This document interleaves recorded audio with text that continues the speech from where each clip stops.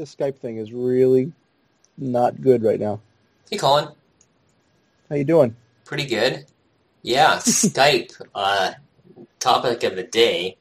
Yeah. I was closing out Skype, quitting and restarting, which should never be a thing, but I closed and restarted it, and then said, hey, guess what? We're updating Skype for you.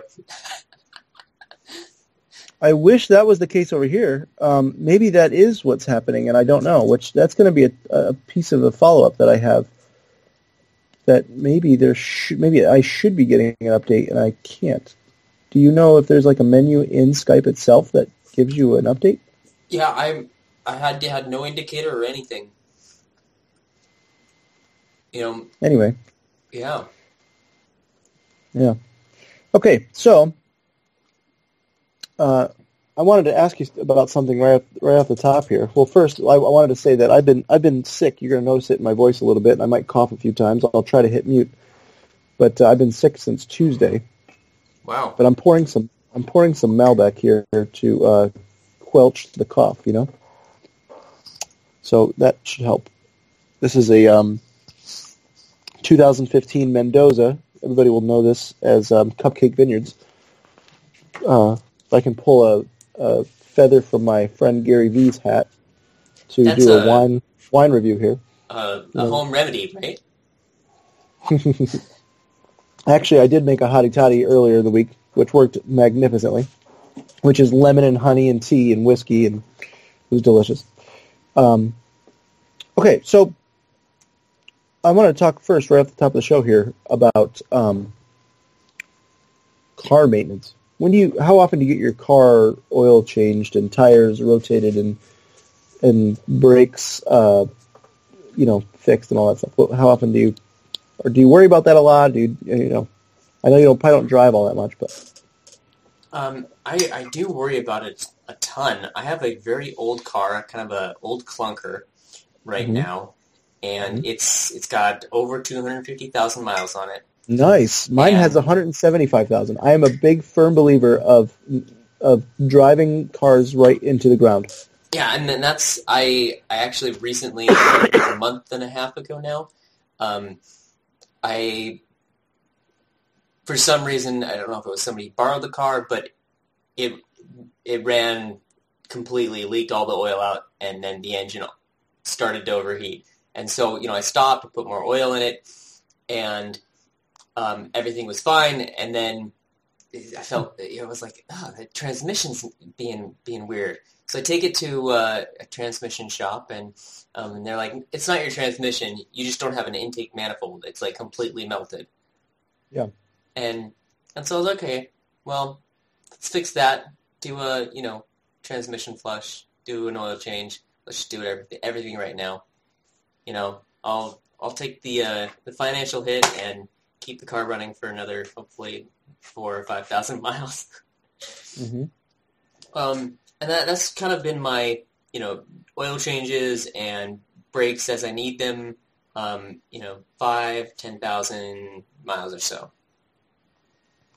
It's been my kind of usual maintenance, and I keep track of everything because, I'm sure it's just going to go to a scrapyard. But if somebody wanted to buy this from a private party, they'd love to know when these things were last done. Yeah. So I'm okay at getting it done. I probably wouldn't be if my wife didn't do it. Like she takes the car a lot to get done, just because stuff like the oil change and stuff just get done in the middle of the day, blah blah blah, done. But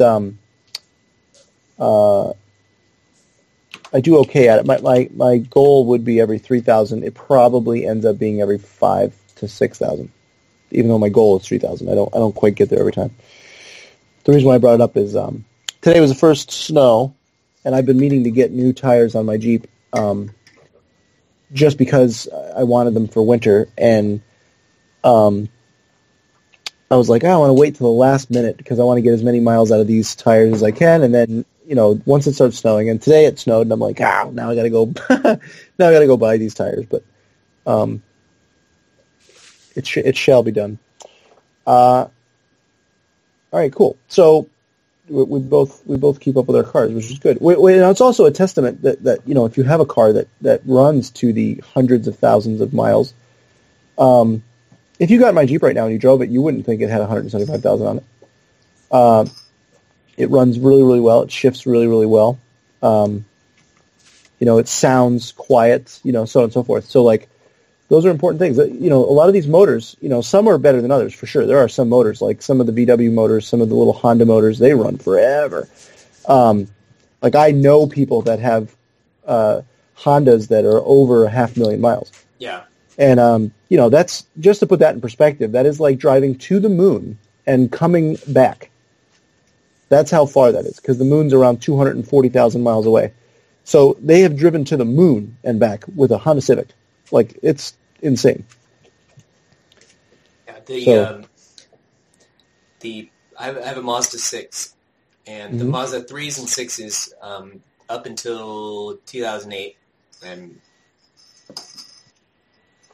I guess model year 2009, but really until 2008, they were using these horrible Ford engines on this early 2000s platform that the Ford Explorer and like all these cars that had issues, and they've since fixed them. Both Ford and Mazda's building their own engines. And so if you have an engine that lasted longer than 150, 175, then you were good because you didn't have one of the problem engines. Yeah. So that was my thinking in buying this car, and it's been good for the almost 2 years that I've had it until about a month ago. Yeah. So I'm probably due for upgrade to something probably that has like 60 or 70 or 80,000 miles on it, and then I'll put another 160 on it and drive it into the ground. Yep. Yeah, I see you're a terrible dieter, because didn't you say you were on a diet last week? And then this week I see you're laying waste to some to some chocolate chip cookies.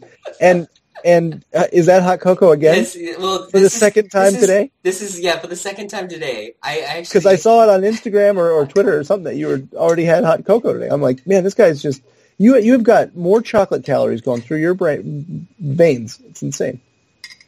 I'm gonna have one healthy meal today for dinner. I have a salad, leftover bacon and cheese salad that I'll do as my dinner, as a light dinner. And then next week, Monday, Tuesday, Wednesday, salads, sure. Health drinks. I'm on the keto version of Soylent. Yeah. And then Thursday, it all gets destroyed.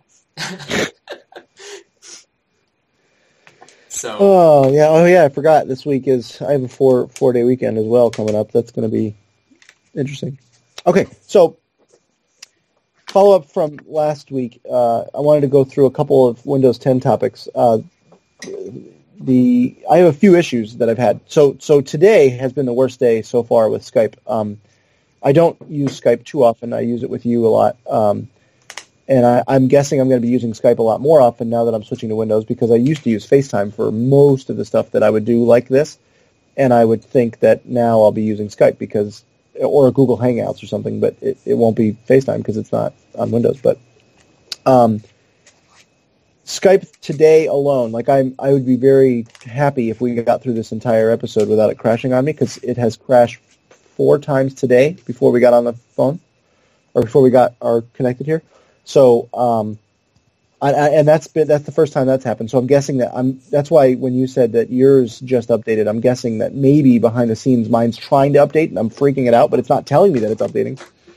So I've had that problem, but I also had a couple of other problems. I'm definitely open to trying other video programs that are Windows specific that we wouldn't have tried on.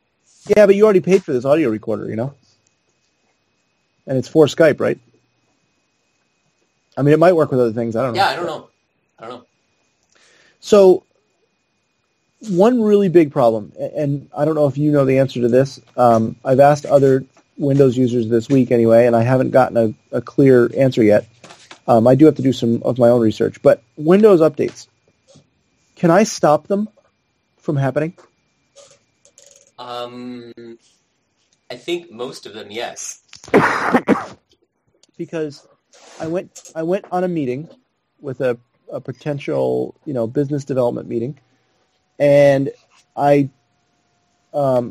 had taken just the top. Like I've been doing that lately when I go to a meeting with a client or a potential customer or whatever. I just undock the top of my Surface Book and go to the meeting, which is nice because I have at least 4 or 5 hours worth of battery there, and it's super light, lighter than my iPad, I think. And so I throw it in my bag, and I got there, and all I have to do to so anyway, I turn it on to take notes, and it says in the bottom right hand corner like updates were installed, and to finish the installation I have to restart, and it gave me like, I don't know if it was like a dismiss or okay or whatever, but it was not certain what I should do to not yet restart because I want to take notes for this meeting. That's all. Right. I can restart after that. And none of the touch screen was not sensitive. Like I could not use the touch screen at all. So I had to hold the button down and shut the thing off. So that was one problem. And that's a big one because, like,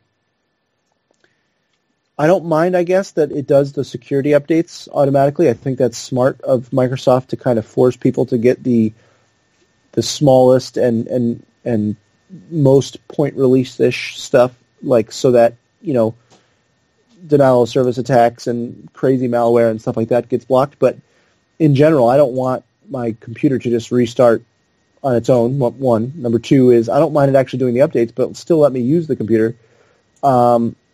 Even if I got nagged every 10 minutes until I restarted, it would be better than nothing. But anyway, it made it so that it probably took 20 minutes before I could start taking notes. Wow. Yeah, it was really, it was very frustrating for someone that just switched, for sure.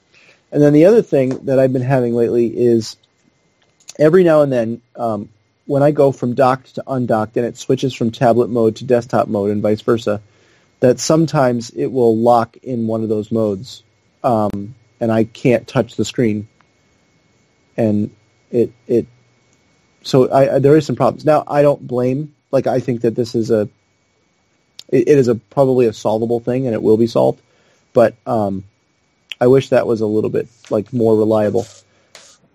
Yeah, the switching between those two, especially when like you do have a tablet mode, like a physical tablet mode, like that should automatically, like when that latch goes, it should automatically switch. It does, and it does it. I would say my experience over the last week and a half, probably it does it. It probably does it 80% of the time perfecly. Well, but that's the thing. You need 99% of the time. Right. No, like, I agree. It's understandable, like, maybe once a month or something where, there's some glitch or something, there's a bug. But, you need every time. And then the last thing is that sometimes the mouse I've only noticed this, by the way, in Microsoft applications. I have not noticed this in Chrome, which I use quite a bit. I have not noticed this in Simple Note, which I use quite a bit.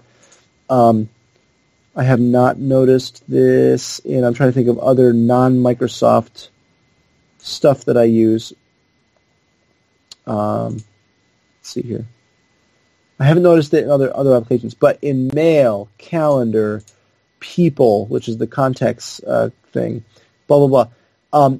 Sometimes I have to restart the application for the mouse to work inside of it. Like I'll be clicking on something in the app, and it literally is doing nothing.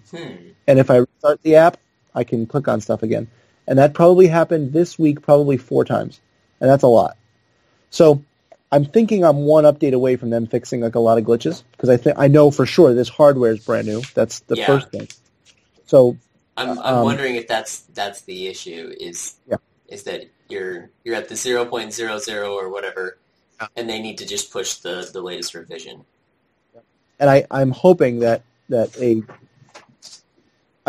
is a very, very popular version of their Surface Book because, and I know that their Surfaces didn't sell all that well in the very, very beginning, but then they slowly ramped up, and the Surface Pro seems to be selling pretty good, and the Surface Book seemed to start doing pretty well. It's pretty expensive though, so it's not like there's tons and tons and tons of people buying them. But I'm really hoping that if this one's somewhat popular, that it'll incentivize them to get an update out quick. Like hoping that these new customers have a good experience. So those are some issues that I've been having. I hate to start this week's show off, or this week's show. Listen to me. This week's show. This is not David Letterman. This week's audio bit with us dogging on Windows, because overall it's been a pretty good experience. But so to balance that out, like what would be like two positive things that like you've noticed in the week? So I did want to talk about I want to talk about keyboard shortcuts. So that is the reason why I have that on our list today is that it was pretty positive, that I'm starting to figure some of these out. Some of them I really like. So I'll put in the show notes so that everybody knows. We're actually going to have some show notes this week. I'll put some in the show notes of some YouTube videos that I watched of a few of the keyboard shortcuts that are out there. This will be very informative for me as well, because I am in this non-pro user category right now, and I'd love to get like the keyboard shortcuts and like memorize them and like figure them out. Yeah, the first thing, maybe next week we can even talk about, like I want to probably make a Windows segment of our show pretty much, because, well, here's the thing. There is about, wow, that was a good. Sorry, that was my knee. Knee jam. That was my knee jam. There are, I don't know, 20, 30 very good podcasts that deal with Apple and iOS and Mac, and I'm going to go out and look for some that are on Windows, but maybe us adding a segment to the beginning of our chat about it being about Windows might not be a bad thing, because I actually wouldn't mind, by doing that, by forcing myself to be able to explain some things that I'm finding, I'm going to maybe get better at it myself anyway. So one of the things I really like is, and these were more like OS level keyboard shortcuts, not like text editing specific or video editing specific or anything. These were just keyboard shortcuts in general in the operating system. But one that I really like is Windows D gets you your desktop in one shot. Oh, that's awesome. So that was really nice. And then doing it again takes you back. Yep, takes you back to the state that you were in prior. Windows E gives you your file explorer in one shot. So that's very handy. And it's an open a new file explorer window, so you can do that multiple times. Yep. And Windows X we talked about last time, which brings up that like somewhat, pro menu. The power user menu. Yep. Yeah, I don't know what they call it, but that's then from there you can tap one of those, whatever letter you want to open up, and it'll open it up. Yep. So, and then, yeah, that's X, and then K for disk management, or A for command prompt in admin mode, or T for task manager, etc. Yep. One that I used, I probably used this particular keyboard shortcut on Mac more than any other, maybe, besides like Command T for opening a new tab in a browser. It is Windows Home will hide all applications except for the one that you're on. So, as an example, if you're in Simple Note and you're jotting down your next blog post, or you're writing up a draft for a client of a contract, or who knows what you're doing, but you're doing something that you think, you would rather have less distractions, and you have Twitter open, and you have your document and Excel spreadsheet and everything else. On Mac, what I would use is Command-Shift-H, I think, or Command-Control-H. I can't remember because just my fingers did it automatically. But it's called Hide Others in Mac. And this is Windows Home, which is not a bad keyboard shortcut because they're left and right-handed. But they are far apart. Like, it isn't like something that you would do just with your left hand. I always appreciate left-handed shortcuts because it means that even if my hand's on the mouse, I am still able to do that keyboard shortcut. With one hand. But anyway, that would be a stretch for one hand. But Windows Home will hide every application save the one that you're on, which is very, very good. Windows C will bring up Cortana. So Windows C allows you to just start talking to Cortana. If you don't have the Hey thing enabled, which I do have mine enabled currently, but I haven't used it too much. And some other ones that I really wish Mac would have. Huge. Windows has this thing of snapping windows to the left and to the right and so forth. Well, in Windows 10, in the latest versions, they have also being able to send a window into the quarter of a screen. So not just in the halves of a screen, but in the quarter of a screen. So you can use Windows down, and it'll minimize the app that you're in. Windows up will bring it back up. Windows left will dock it to the left or snap it to the left, and Windows right, etc. But I think, if I'm right, is it Windows up and down when it's snapped? Yeah, so if you go right to snap it, and then you go up to go to the quarter. Yep. So it's very, very handy, and I'll tell you where this is really handy. Things like this Skype call, I can do left and then up, and then you're only in a quarter of the screen, and stay there.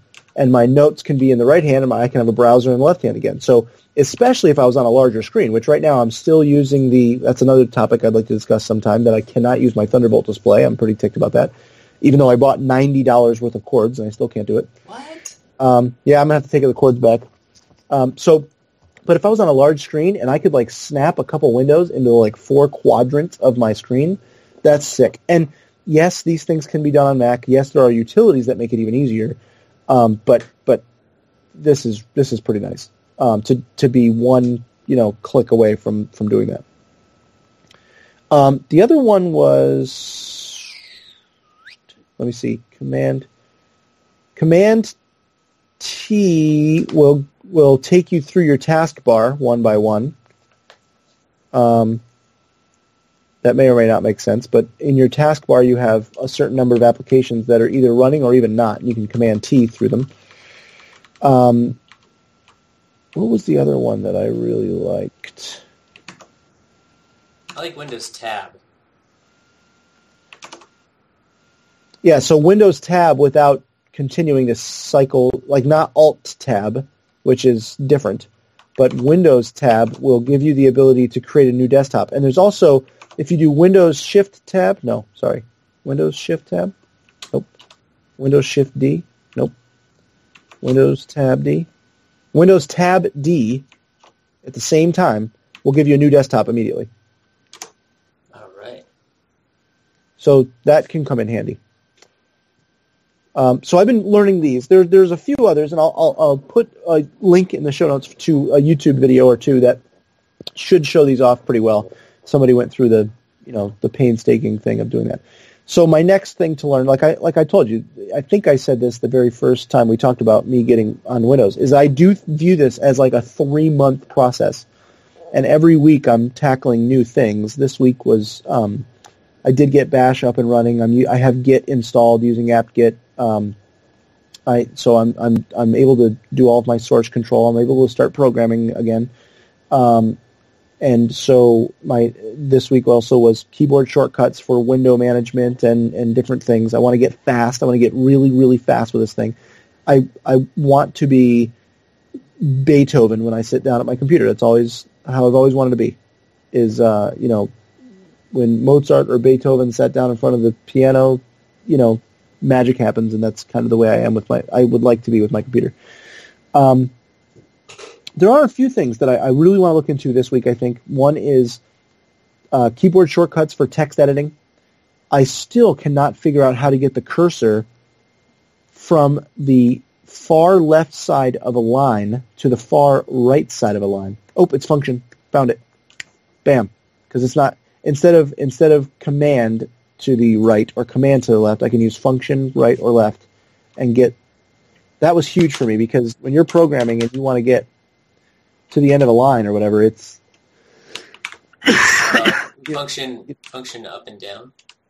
Function up and down will go all the way up and down in the document, but if you go left and right, it should go to the end of the line. Oh, it might be the browser behavior. Oh yeah, who knows what a browser. So that was big. So in now, Word? I'm in Simple Note right now, but any text editor should do that, hopefully. which I'll check after this. Oh. But I want to get really good at that stuff. Like, Yeah. I like being able to, like, with one or two taps on my keyboard, select a word, which Windows does pretty well with. Like, if you double-click on a word, it selects it, which sounds like a very small thing, but that's a big thing. I wouldn't mind being able to install a system-wide dictionary this week, so that when let's say I'm, in my transcript right now, I have the word maintenance. If I double-click on it, it highlights it, but I'd like to right-click on it and be able to see its definition. And on Mac, that's built in. You can choose which dictionaries to include on the Mac, like Oxford and different things. So I would really like to be able to do that. I don't know if that exists on Windows. It seems like it should, but I have no idea. So I'd like to do some things like that. So I'm getting there. Also, I wish I had Tweetbot. I miss Tweetbot more than anything since switching to Windows. Tweetbot is the thing I miss the most. If that can put it into perspective for anybody out there that's thinking about switching from Mac to Windows, as far as they're worried about their code, or they're worried about their databases, or they're worried about their photo library, I miss Tweetbot the worst. Because Tweetbot is just the best. Like the Twitter application on Windows is terrible. I wrote a blog post about it this week, and you can look on my blog for that. But okay, so that's keyboard shortcuts, and we will do some more follow-up on that in the weeks to come. But I hope, Danny, a couple of those seemed like they were not ones that you had employed in the past. Yeah, I'm gonna have to watch that video when you post it, because like I said, I've just kind of like skimmed the surface of Windows 10 just for the use of it was really I got this to game and for VR and to not have like the limits of I'm on a laptop and I'm suddenly pushing the limits of 16 gigs of RAM. And I can't do anything about it. I want to be able to throw in, take out the 16 gigs RAM that I have and put in a single 32. And then when that gets, when I get pushing the limits of that, I'll throw in another 32. And then by the time I push the limits of 64, I'll be able to put in one 64 and then, continue on that way. Like, it's just, the power of upgradability is just one of the key things of why I have a desktop tower. Yep, I can understand that. So, a topic that you wanted to bring up is next. Yeah, let's talk about video and doing video. Everybody has a phone that does video, or if you have a modern phone that records, it records at least in 720, and it probably records 1080p, but even if it's poor quality 1080p. I recorded 3 short little videos this week, and I posted them on my blog, and I put them up on YouTube, but half of the videos in my recommended videos on YouTube are why I left this particular YouTube channel, and why I'm thinking about leaving YouTube altogether, and there's a lot of talk about like why YouTube is kind of like anti-creator, like not the platform that people want to be on anymore, but. Thinking, okay, well, maybe I just throw my videos up on S3 or and use like a plugin in WordPress, or just upload straight in WordPress, or just thinking about, okay, what are my alternatives? And so that's going to be my question to you. And if anybody has like what do they do for video outside of like the default right now is I'll just throw it on YouTube. Yeah. Well, I have a lot to say about it. Even though you only brought this up to me a few minutes ago, I do have a lot of experience in the video world because I worked for 6 years for a video startup, and so sorry guys about the coughing. That I know the challenges of people having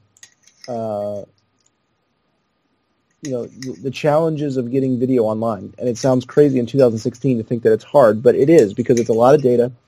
There's formats to deal with. There's streaming. There's quality. There's all kinds of things. And so the really quickly, though, the point about YouTube not being for creators, one thing that people need to realize about any of these platforms, which is the entire point of this indie web movement, because you're in your notes that you sent to me, you even wanted to know, like, what was the indie web way of doing this, and it's important that you bring that up with indie web in there, is sort of saying none of these free platforms consider you the customer, and you have to understand this. If you use YouTube or Twitter or Facebook or anything, you have to realize that you are not their customer. You are their product, and they sell you to advertisers. And the reason why YouTube and a lot of these creators now are feeling left out in the wind is because algorithms created by Google are now turning off particular videos from being monetizable because they don't have monetizable content in them, which is saving Google some money, and it's saving them some aggravation on the advertisers' end, because advertisers come in and say, I want to spend $1 million on YouTube views. It's probably less than that, but it's hundreds of thousands a year per company, especially these humongous brands. And they're spending tons of money, and they're saying, I don't want my stuff next to a picture of a dead lion, or next to someone railing on Trump, or next to whatever. You fill in the blank if there's something that the advertiser does not want them next to. So they get the say, not the user, even though the user is arguably the most important piece of this whole puzzle, because without people making interesting stuff, no one would go to YouTube, So there is it's a very weird dance that Google must play. But just know that if you ever load anything onto any platform, whether that's a tweet or a video, that you are not their customer, you are their product. And if you're okay with that, like many of us are, I mean, I still tweet and things, but I full well know that at any day my tweets could be gone, and that's just the way it goes. So that's my rant about the whole YouTube thing. So do you want to put your stuff on YouTube and blah, blah, blah? Yeah. And then do you think that there's a balance between, like, let's say, like, me or you, I mean, you probably could get, some solid local sponsors for, like a Pennsylvania-specific video channel or something. But I think, like, the balance of, getting a, whether it's a, just like a local sponsor of the content to say, oh, hey, we want to support local creators, people making videos and doing stuff, even if it's just like by association brand promotion of saying, yeah, like, we're giving back to the community, here's a, $500 a year grant to, help offset the cost of posting video. I feel like doing that, or, things like Patreon and other sources of, rather than saying, okay. Yeah, they have to diversify and not just accept AdSense, because that's where they're going to get killed.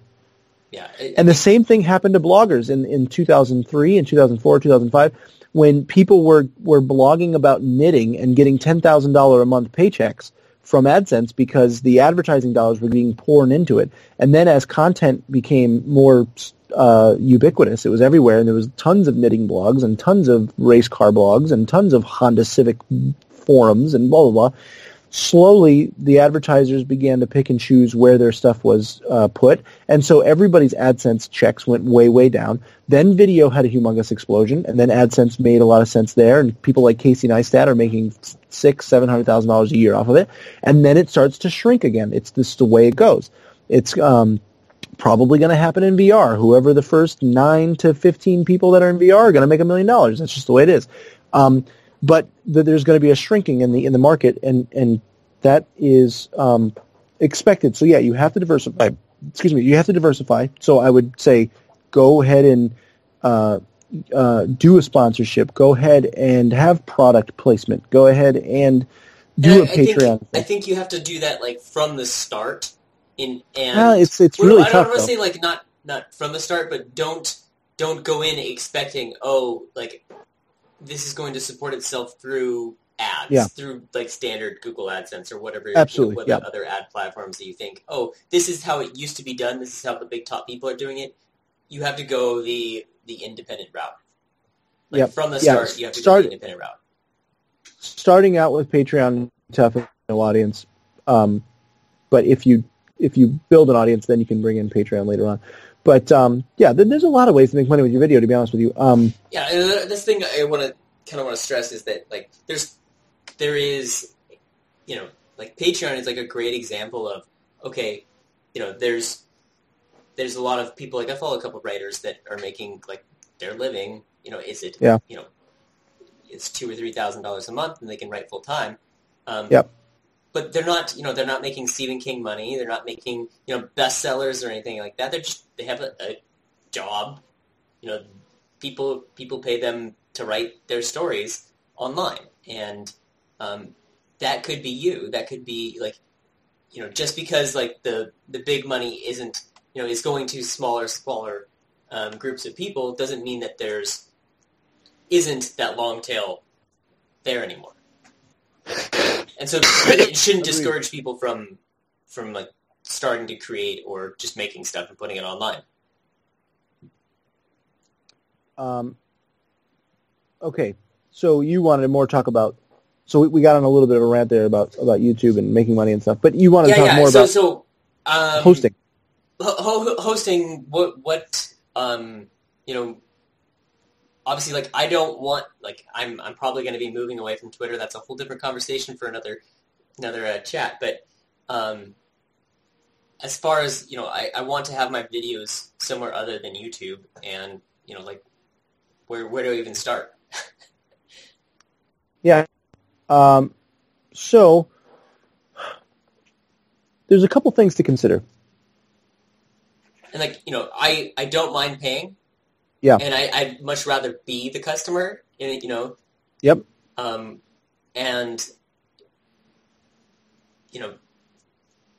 if I have something that becomes a hit, maybe I'll, jump to and find some sort of sponsorship partner or something. But, most of my videos are going to get like 10, 20 views. Yep. And, it's not going to be like a big thing. Mm-hmm. So that's the whole point, is that you have to know what your video is going to do. And yeah, people are going to have something that maybe might go viral or something. But here's the thing that you have to also understand is when and if anything ever did go viral, or, and not even that you ever even posted something that you thought would ever do that, but if it ever did, what I would do is the first thing I would make sure is that you have some kind of safeguard against having a $5,000 hosting bill.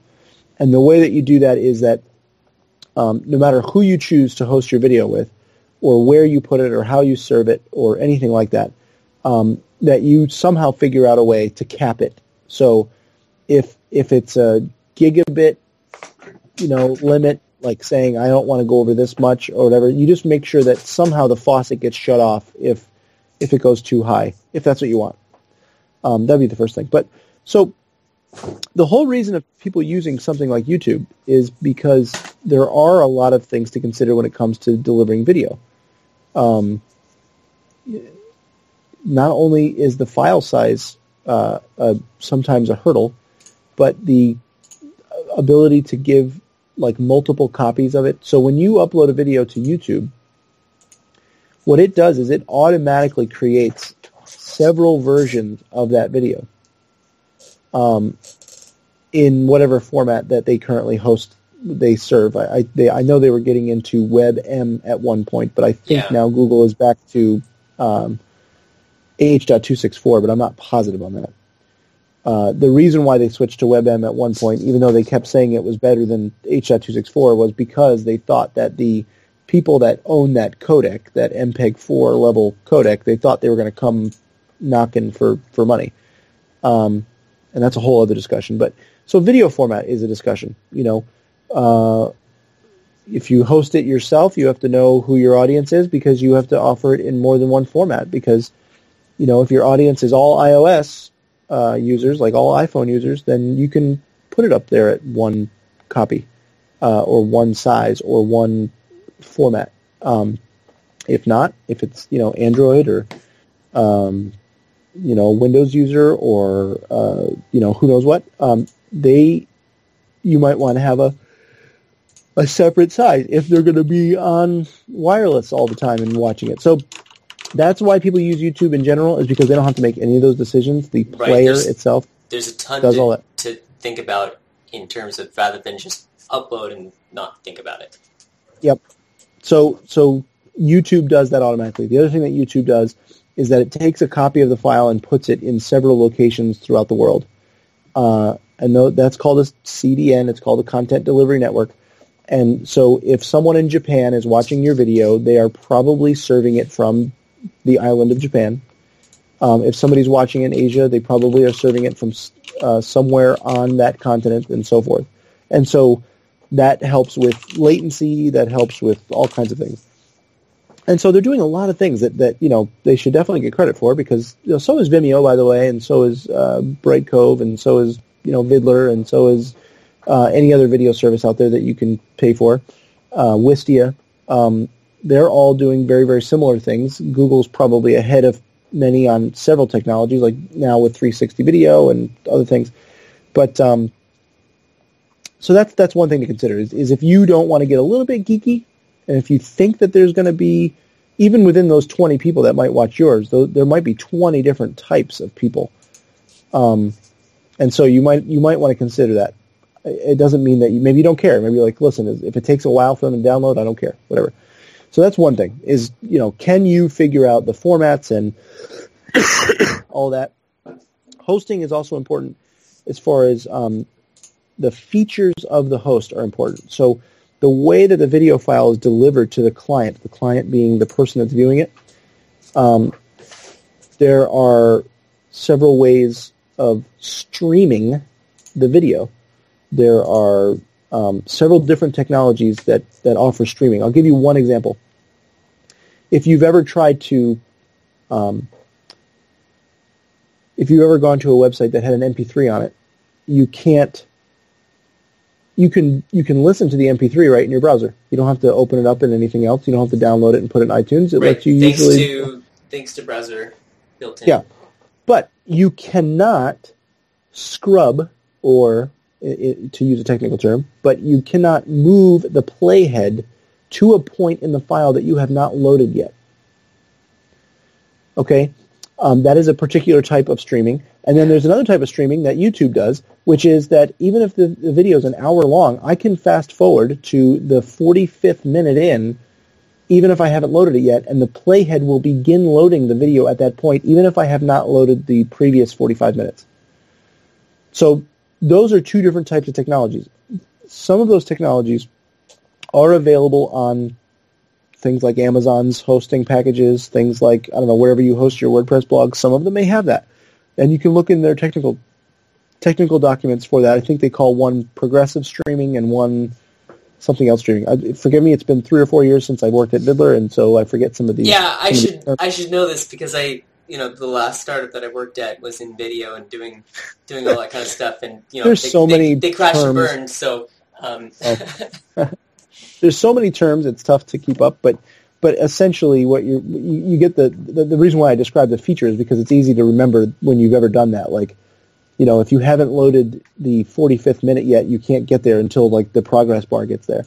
The other thing that YouTube does really efficiently, which this is interesting. Let's say somebody goes to your website and they load your blog post with that video in it, and the browser can be set to either automatically start downloading that video, not play. You can set it to not auto play. That's fine, but you can set it to start automatically downloading the video. But let's say I leave that tab open all day, and then I close it. I never watched it, and your video is 15 minutes long, and it's 100 megabytes at least, or maybe even a 1 gigabyte for 15, 20 minutes. I may have loaded all that data, and you're charged for it. It hits you right in the wallet, and I never watched it. And so what YouTube does, and many other video platforms, is that they only load about depending on your connection speed, they only load a certain amount of information in front of the playhead. So if your playhead is at 2 minutes in, it may load up to 5 minutes, but it's not loading the 7th minute yet until that playhead moves forward. And it's because if you close the window, they've only loaded that much of the video. So it saves them... To the disappointment of everybody that wants to preload videos. Exactly. So right there, on Google's end, that saves them ridiculous amounts of bandwidth and money and so forth, even though they own their own servers and stuff. But that same thing is true for any of the paid hosting platforms that you might go with. Like if you went with Wistia or Vidler or something, is that they do that too because it saves you money and it saves them money. And that's a technology of the player. That's a technology usually of the Flash player that they employ, or even their H.264 players, their HTML5 players, whatever you want to call them. They build that kind of smart loading into those players to help save money. And so there's all those things to consider. I mean, I just rattled off a couple things, but all of these things are very advanced topics. They're not for the layman at all. It's not like Instagram and just uploading a picture. It's not like, even nowadays, people think like, oh, it's no big deal to share photos because I just go on Facebook and blah, blah, blah. The photo I take with my iPhone is 12 to 15 megabytes now. Every single one of them that I take. And I'm sharing them on Facebook and Instagram in 2 seconds because it does do a lot of things to get from that 15 megabyte file to something that you can share with 100 of your friends in 2 seconds. It's not giving them that original video file. But with video, it's even more incredible. So mad respect to all the engineers behind the scenes. I know many of them, or I've met many of them behind the scenes that work on this stuff all the time, and it's a very thankless job. Yeah. But when you're watching Snapchat stories and Instagram stories and video on Instagram and video on Twitter and video on YouTube and video on Vimeo and Netflix is downloading on your TV at the exact same time, and there is an amazing amount of work that went into making all of the little idiosyncrasies happen to make it like a fairly good flow for people. When you pause, what does it do? When you want to rewind, what does it do? And these are problems that have been solved by people that have stayed up long hours to figure them out. So I would say that if you're in the indie web camp, it's one of the things that you see the least talked about in the indie web sphere. They talk about photos quite a bit because it's fairly easy to solve in comparison to video. They talk about audio quite a bit because it's fairly easy to solve instead of video. Video is still a fairly hard thing to solve. But I would say this. This is what I would do.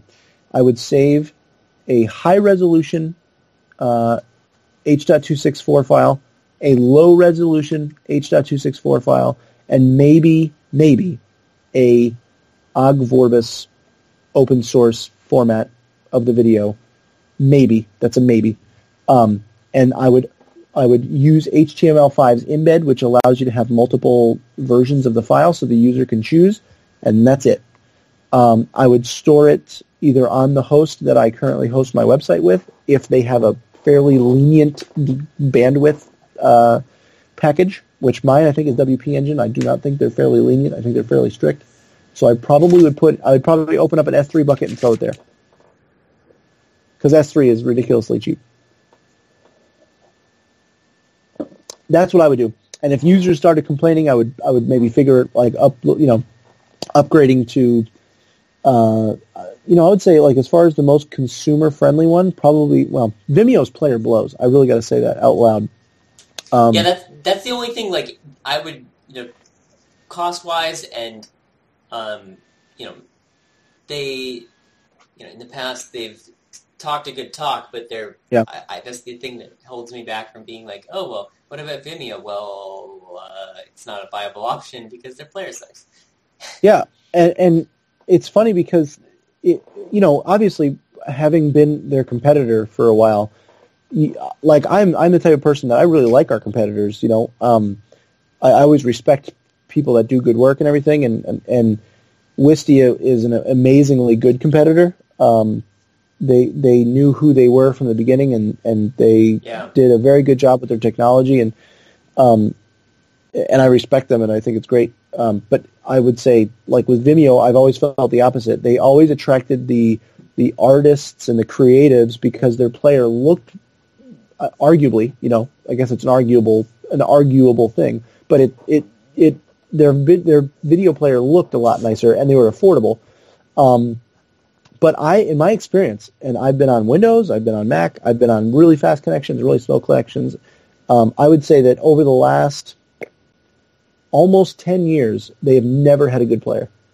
It has always loaded way too much data. It's always been slow to react to input, and I don't know. It's never been good. I don't know why.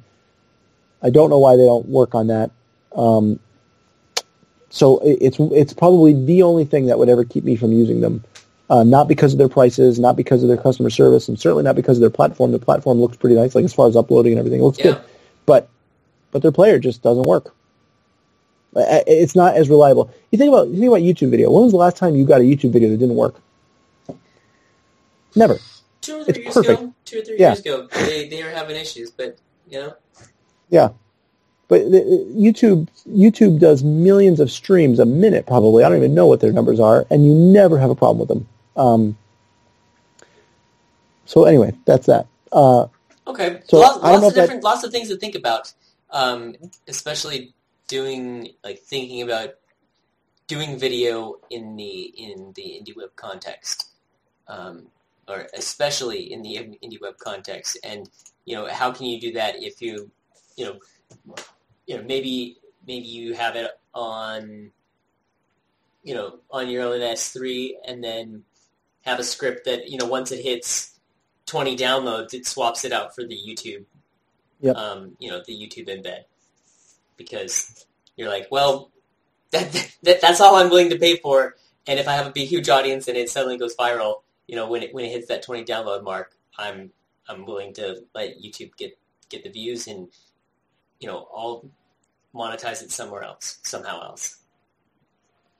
I agree. Some sort of other compromise in terms of, well, being realistic about, okay, well, I can't afford 1 million views. Yeah. Especially if you go to bed and then the next night you're the new Rick Astley or whatever. Yeah, I mean, that'd be great to be able to monetize after the fact, but you'd still have a huge bill. Yeah. Yeah, you do have to be careful with these things. And the same thing goes for our podcast that we're doing here. I'm just putting these on S3. But S3 is very, very cheap. Yeah, and I think the other thing is like audio. Maybe these files just straight recorded is 100 megabytes or so, and video that's like 10 seconds. Yep. Especially when you're dealing nowadays with 4K and whatever else.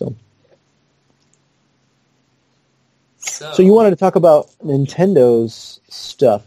Yeah. Also. I am, just kind of in the same vein of okay, well, looking at the alternatives other than, the main platform that everybody uses and, default. And I feel like emulating and looking at people that are successful despite not, going the main course of, I'm going to be a developer, so I'm on a MacBook Pro, and I have the Adobe suite, and et cetera, et cetera. I feel like those would be the default choices. You're going through, or if you just graduated from some computer science or design course, or something like that. Those might be the things that would be recommended to you. Or if you get a job at a startup, they'll be like, oh yeah, we'll hook you up with a brand new MacBook Pro and two 27-inch monitors from Apple. And those are kind of the default choices. But I like looking at companies that are successful and even wildly successful despite not being one of the main platforms.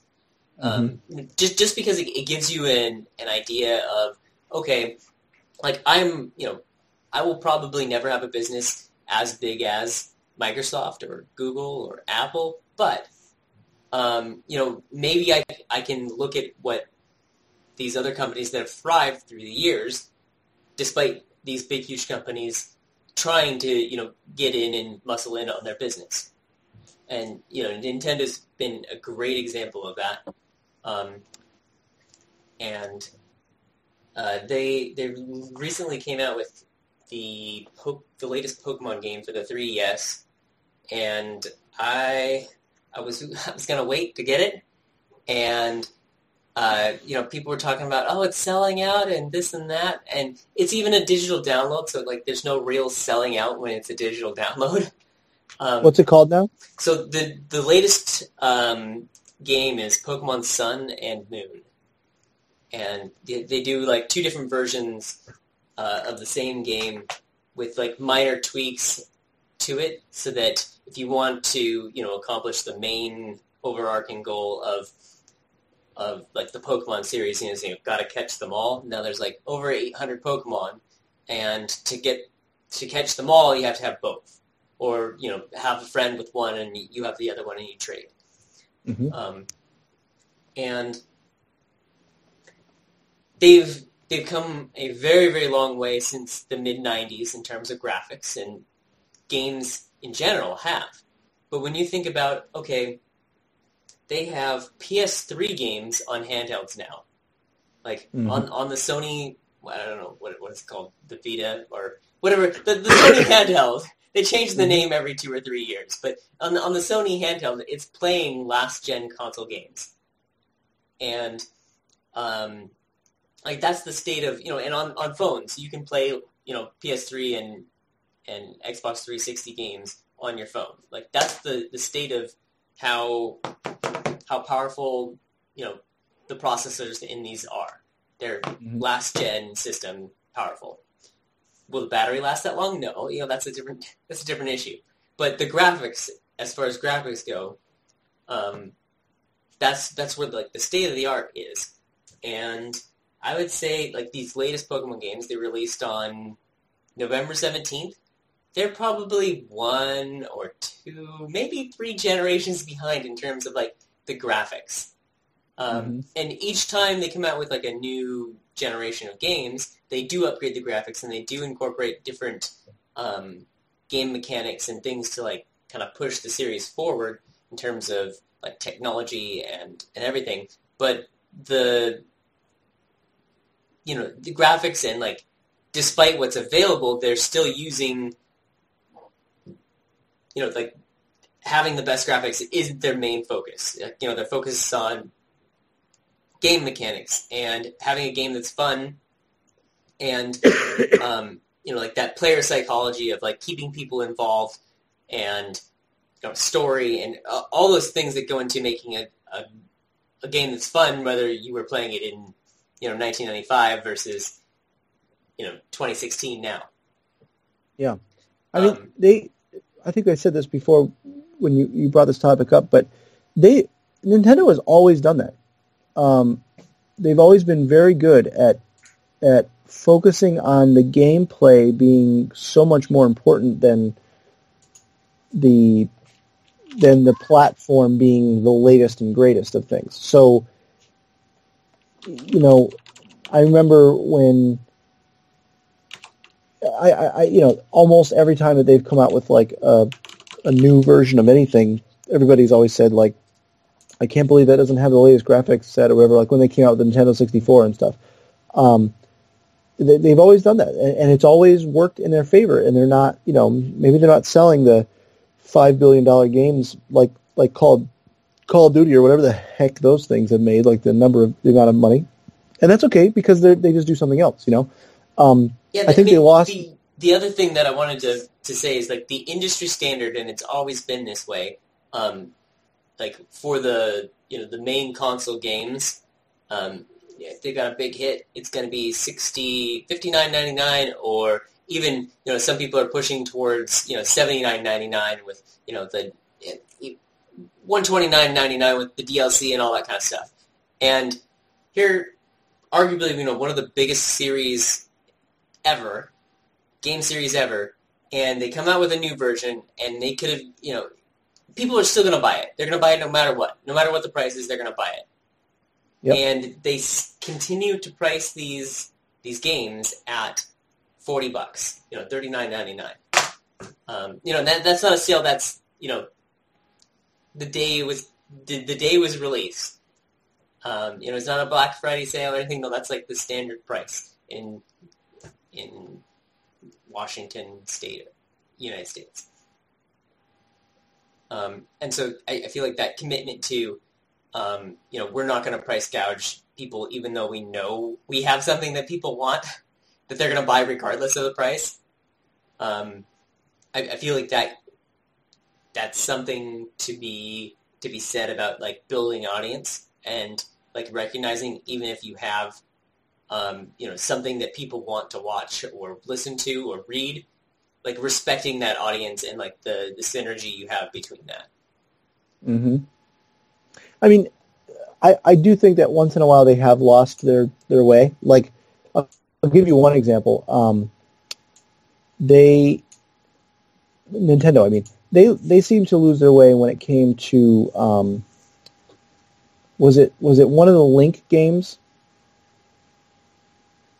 I think that came out, like, and it was like, I don't know, it looked a lot, it wasn't what people wanted, Like, he's riding a horse and everything else, I don't know. Yeah, I don't know. I feel like one of the things that they do is they take risks, and half the time it pays out wonderfully, and the other half the time it doesn't. And I feel like you have to be able to take those risks, in order to have those successes. If you just, like, I feel like a lot of the AAA game producers are like, all right, this next Call of Duty is going to have zombies because all the other games have zombies in them. And the zombies mode, that's the big thing. We're just going to Call of Duty 5 zombies. Or I don't know what number it is.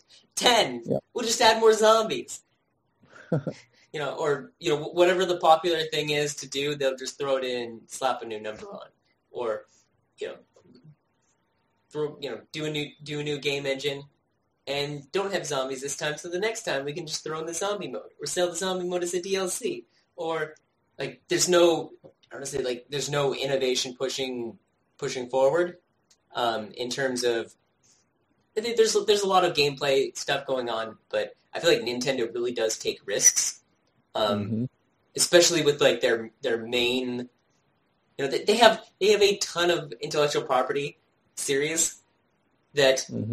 Everybody loves, and everybody will be like, man, I wish that was on the main platform that I use. But I feel like every one of those series is a reason for some particular segment to buy a Nintendo. And, that's gold for a company that does like to play and take risks, because it's like, okay, well, you're in the market for a new Nintendo or a new game system, and you like Star Fox, or you like Mario Brothers, or you like Pokemon, and then you're like, well, they're trying something new, I'll give it a shot. And if it doesn't work, in 2 years or 3 years, they'll come out, the next version of the game that will be less risky. So have you started playing this new game that you got? Yes. I've probably put an hour into it.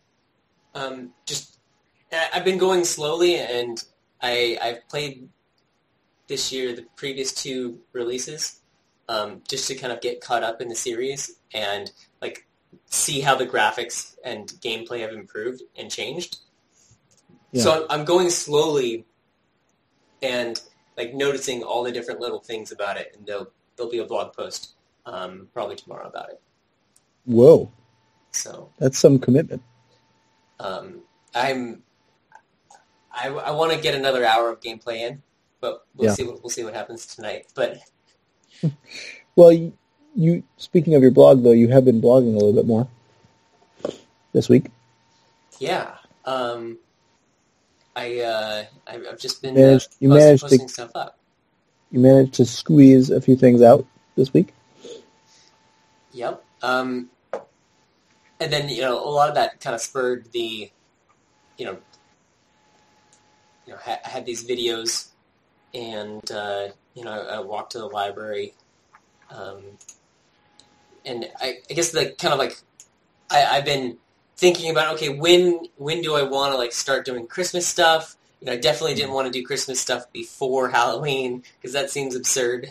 And so I feel like, I'm just like to slowly ease into, into the holiday season. So, yeah, I mean, there's going to be more exciting stuff like that. Well, I'm happy because I like to see you using your blog, so it's good.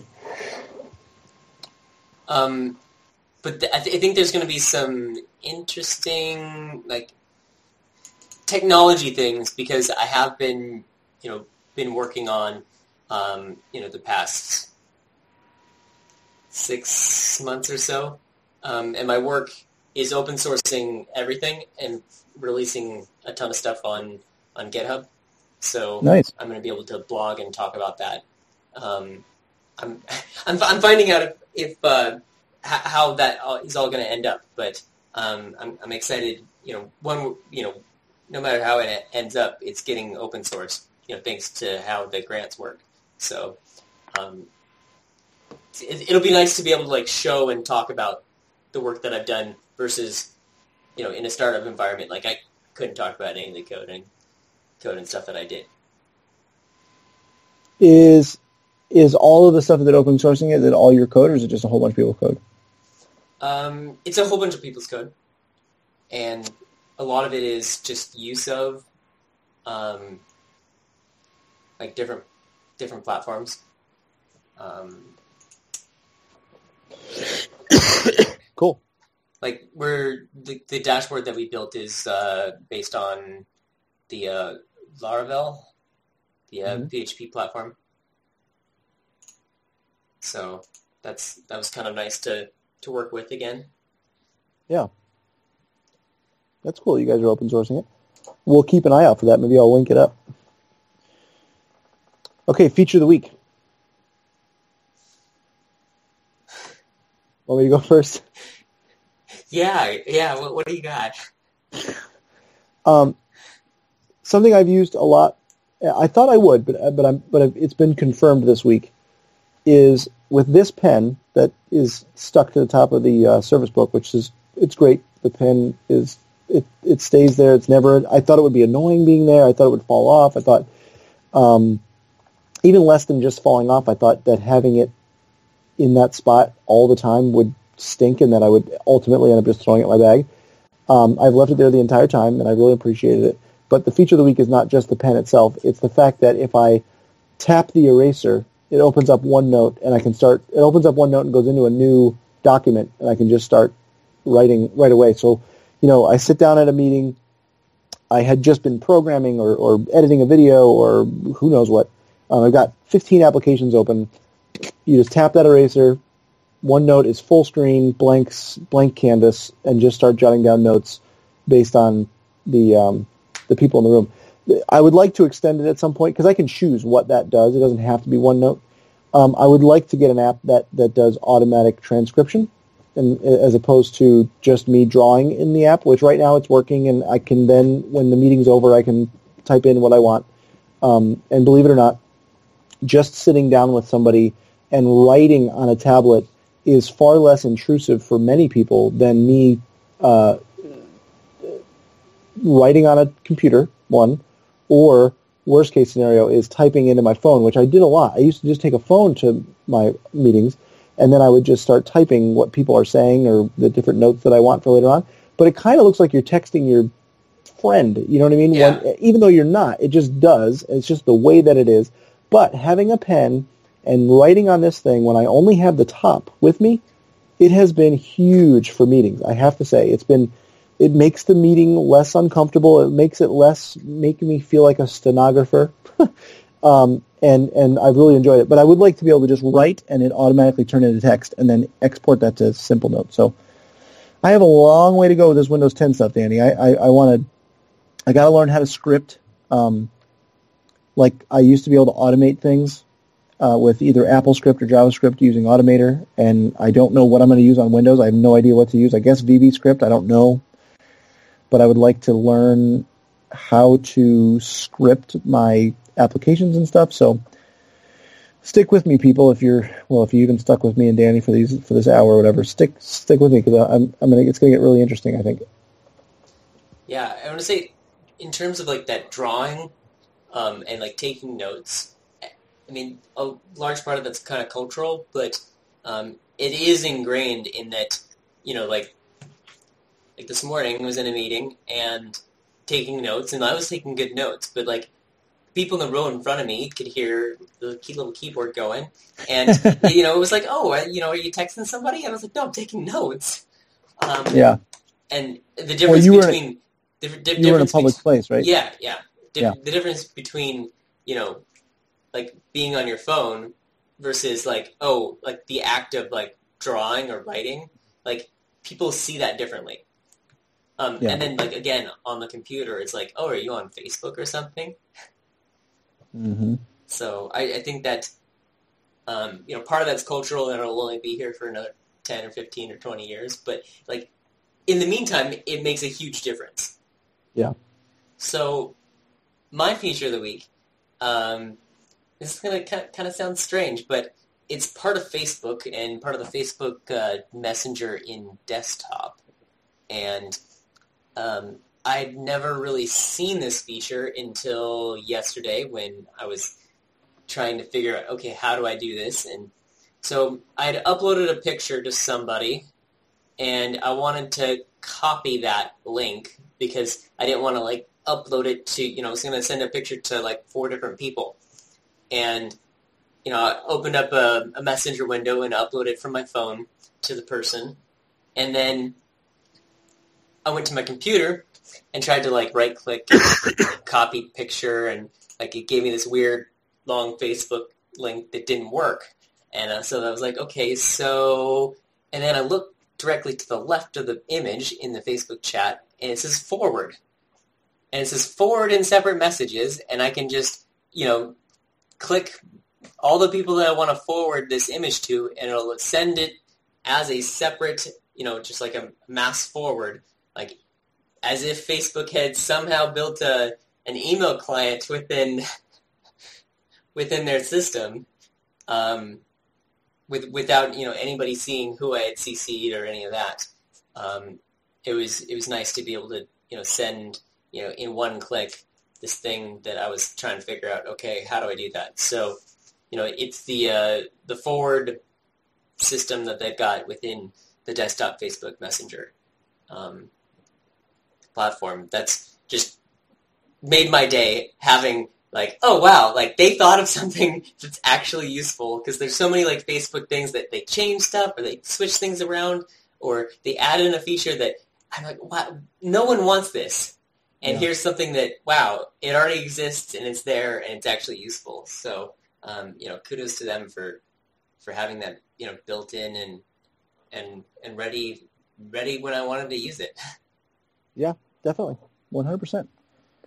I've always found Facebook Messenger to be a very robust messaging platform. I only use it with like 1 or 2 people that I don't have any other contact information for. One of them is Gary Irwin, who is an artist that works downtown in Scranton, and we went to go see Arrival together, and so we were coordinating that through Messenger. And it tells you when they're typing, and it does all this stuff, and you can send previews, you can send files, you can do this, you can do that, you can do video, you can do audio, you can call the person, you can get them on their phone. Like it's the level of complexity in some of these chat apps that people just gloss over and be like, oh, it works great. Like it's just like talking about the video, the complexity behind the scenes. Chat applications are no joke, and Facebook Messenger is a robust platform. No doubt about it. And there's talk about them like trying to push people into separate apps and all of that. Like they have to. Messenger is so complex now. It's a different thing, but yep. For the most part, they've been very gracious about letting desktop users keep their current setup, and so I'm glad I haven't quite yet been forced into some other platform. I'm glad that Messenger is still part of like I have a great flow going as far as like Facebook and private groups and chat all built into one Facebook thing versus separate windows and all this. Yep. I don't know. Do you know you know what the messaging app is in Windows 10? Messaging. No. And it does not tell you either. I have no idea what it does. My guess is that it is a relic of Windows Phone, and it exists on the desktop, and I don't know what it does or how it works. And it doesn't tell you anything. Like, it's insane. But it feels like an SMS app. Yeah, it feels like Windows' answer to iMessage. It does, but how would it work? But they have Skype, and they have Skype. You know, you can get a phone number for Skype, and that can go from phone to phone. You can text with that as well. I don't know. It doesn't say Skype in there, though. Well, see, because I just looked up the settings for messaging, and it says... There's none. Well, actually, it says let apps read or send messages, text, or SMS. And then I have to turn that on. I'm not going to. But below it says which apps can read or send messages. And then so where did you find that? So I just Windows like key, if you open and messaging, start typing. And then you hit settings, and there's nothing in there. Send feedback is the only thing I get. Well, if you just open up messaging, yeah, the messaging app opens, but it says, hey, before you can open up messaging, you have to go to setting, parentheses, messaging. Yep, not there. Doesn't say that. Well, okay, I'm going to turn it I on never did. And then try it again. Messaging. Okay, and where in settings is message? Under privacy. Of course. So Skype has control of it, according to this. So let me see. Conversations to... Weird. To Colin. And then it says, let apps read or send messages, text or MMS. But it doesn't even know my phone number. And it doesn't have there's no cellular thing inside of this Surface Book that I know about. Let's see settings. If there is, that'd be great. If I could add this Surface Book to my Verizon plan, that would be sweet, but I doubt it. New message to... Do you have my phone number in your computer? I'm just trying to see if it'll... It's not like saying like a phone number is a real thing. It's a very interesting, like there's no, it's like the Outlook. Yeah. You know, it's like it's like a shell of an application, and it is. It's not only a shell of an application, but there's like no hints, there's no visual cues, there's maybe it's you like don't know if you're doing sync. it right. Maybe it's supposed to sync somewhere. Send me a message in the chat. Oop, I got one from you. You did that right through Skype, though, right? Yeah, I did that through Skype. And I'm doing it through the Windows notification. Did you get it back? And I got it back through Skype. Yeah, but I did it through the notification. Right. So let me open up messaging. Yeah, I'm in messaging, and I don't see... If I do new to Danny... Oh, it's because I don't have anybody... I'm not using, like, the contacts, like the Windows contacts. Of course you're not. You're probably using some BlackBerry, whatever.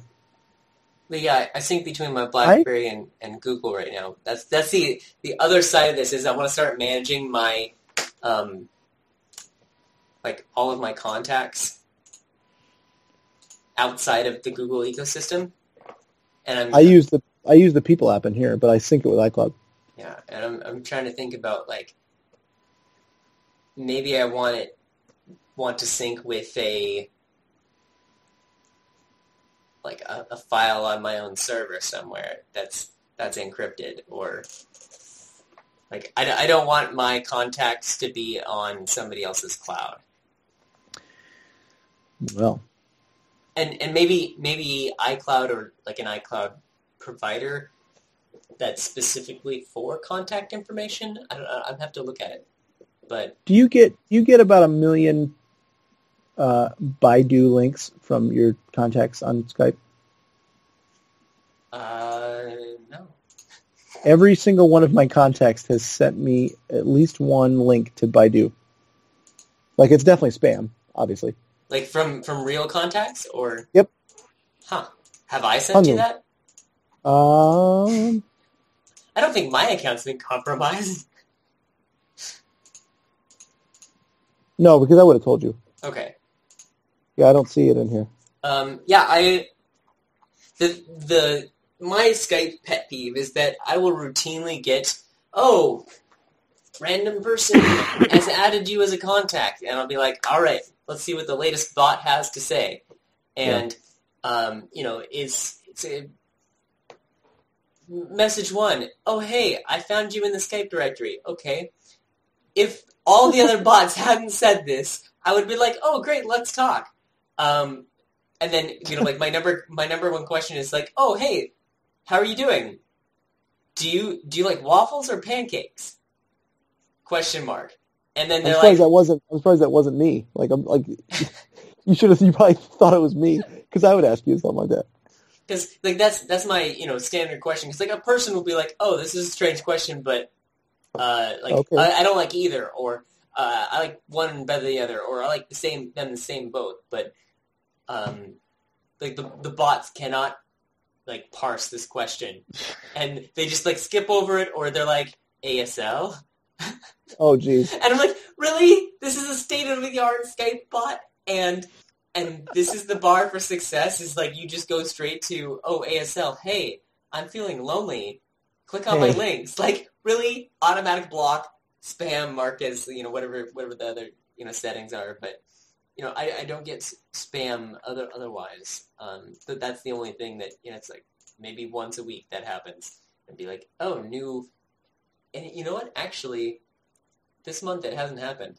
So I don't know if they changed their sign-up algorithms or something. But, yeah.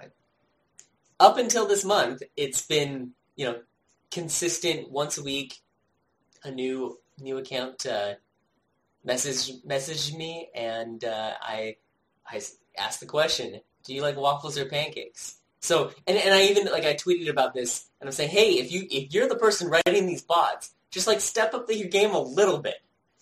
I would love to have just a little bit of fun, having a conversation with this bot and questioning, is this a real person or not? Mm-hmm. Maybe if there was a conversation going, maybe I would be tricked into clicking these links.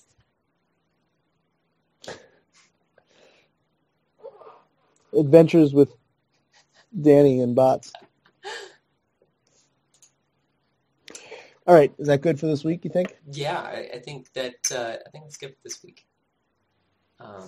These have been fun, and I'm looking forward to continuing. I don't know about you. Yeah, I'm hoping that that both you and I get some more Windows 10 experience, so that we can kind of dig deeper into Windows and become, figure out how to be a Windows power user and what does that mean. Yeah, and I know that I will, because I have to. And if I have this, our thing to, this audio thing that we're doing will also help that. Absolutely. All right, well, cool.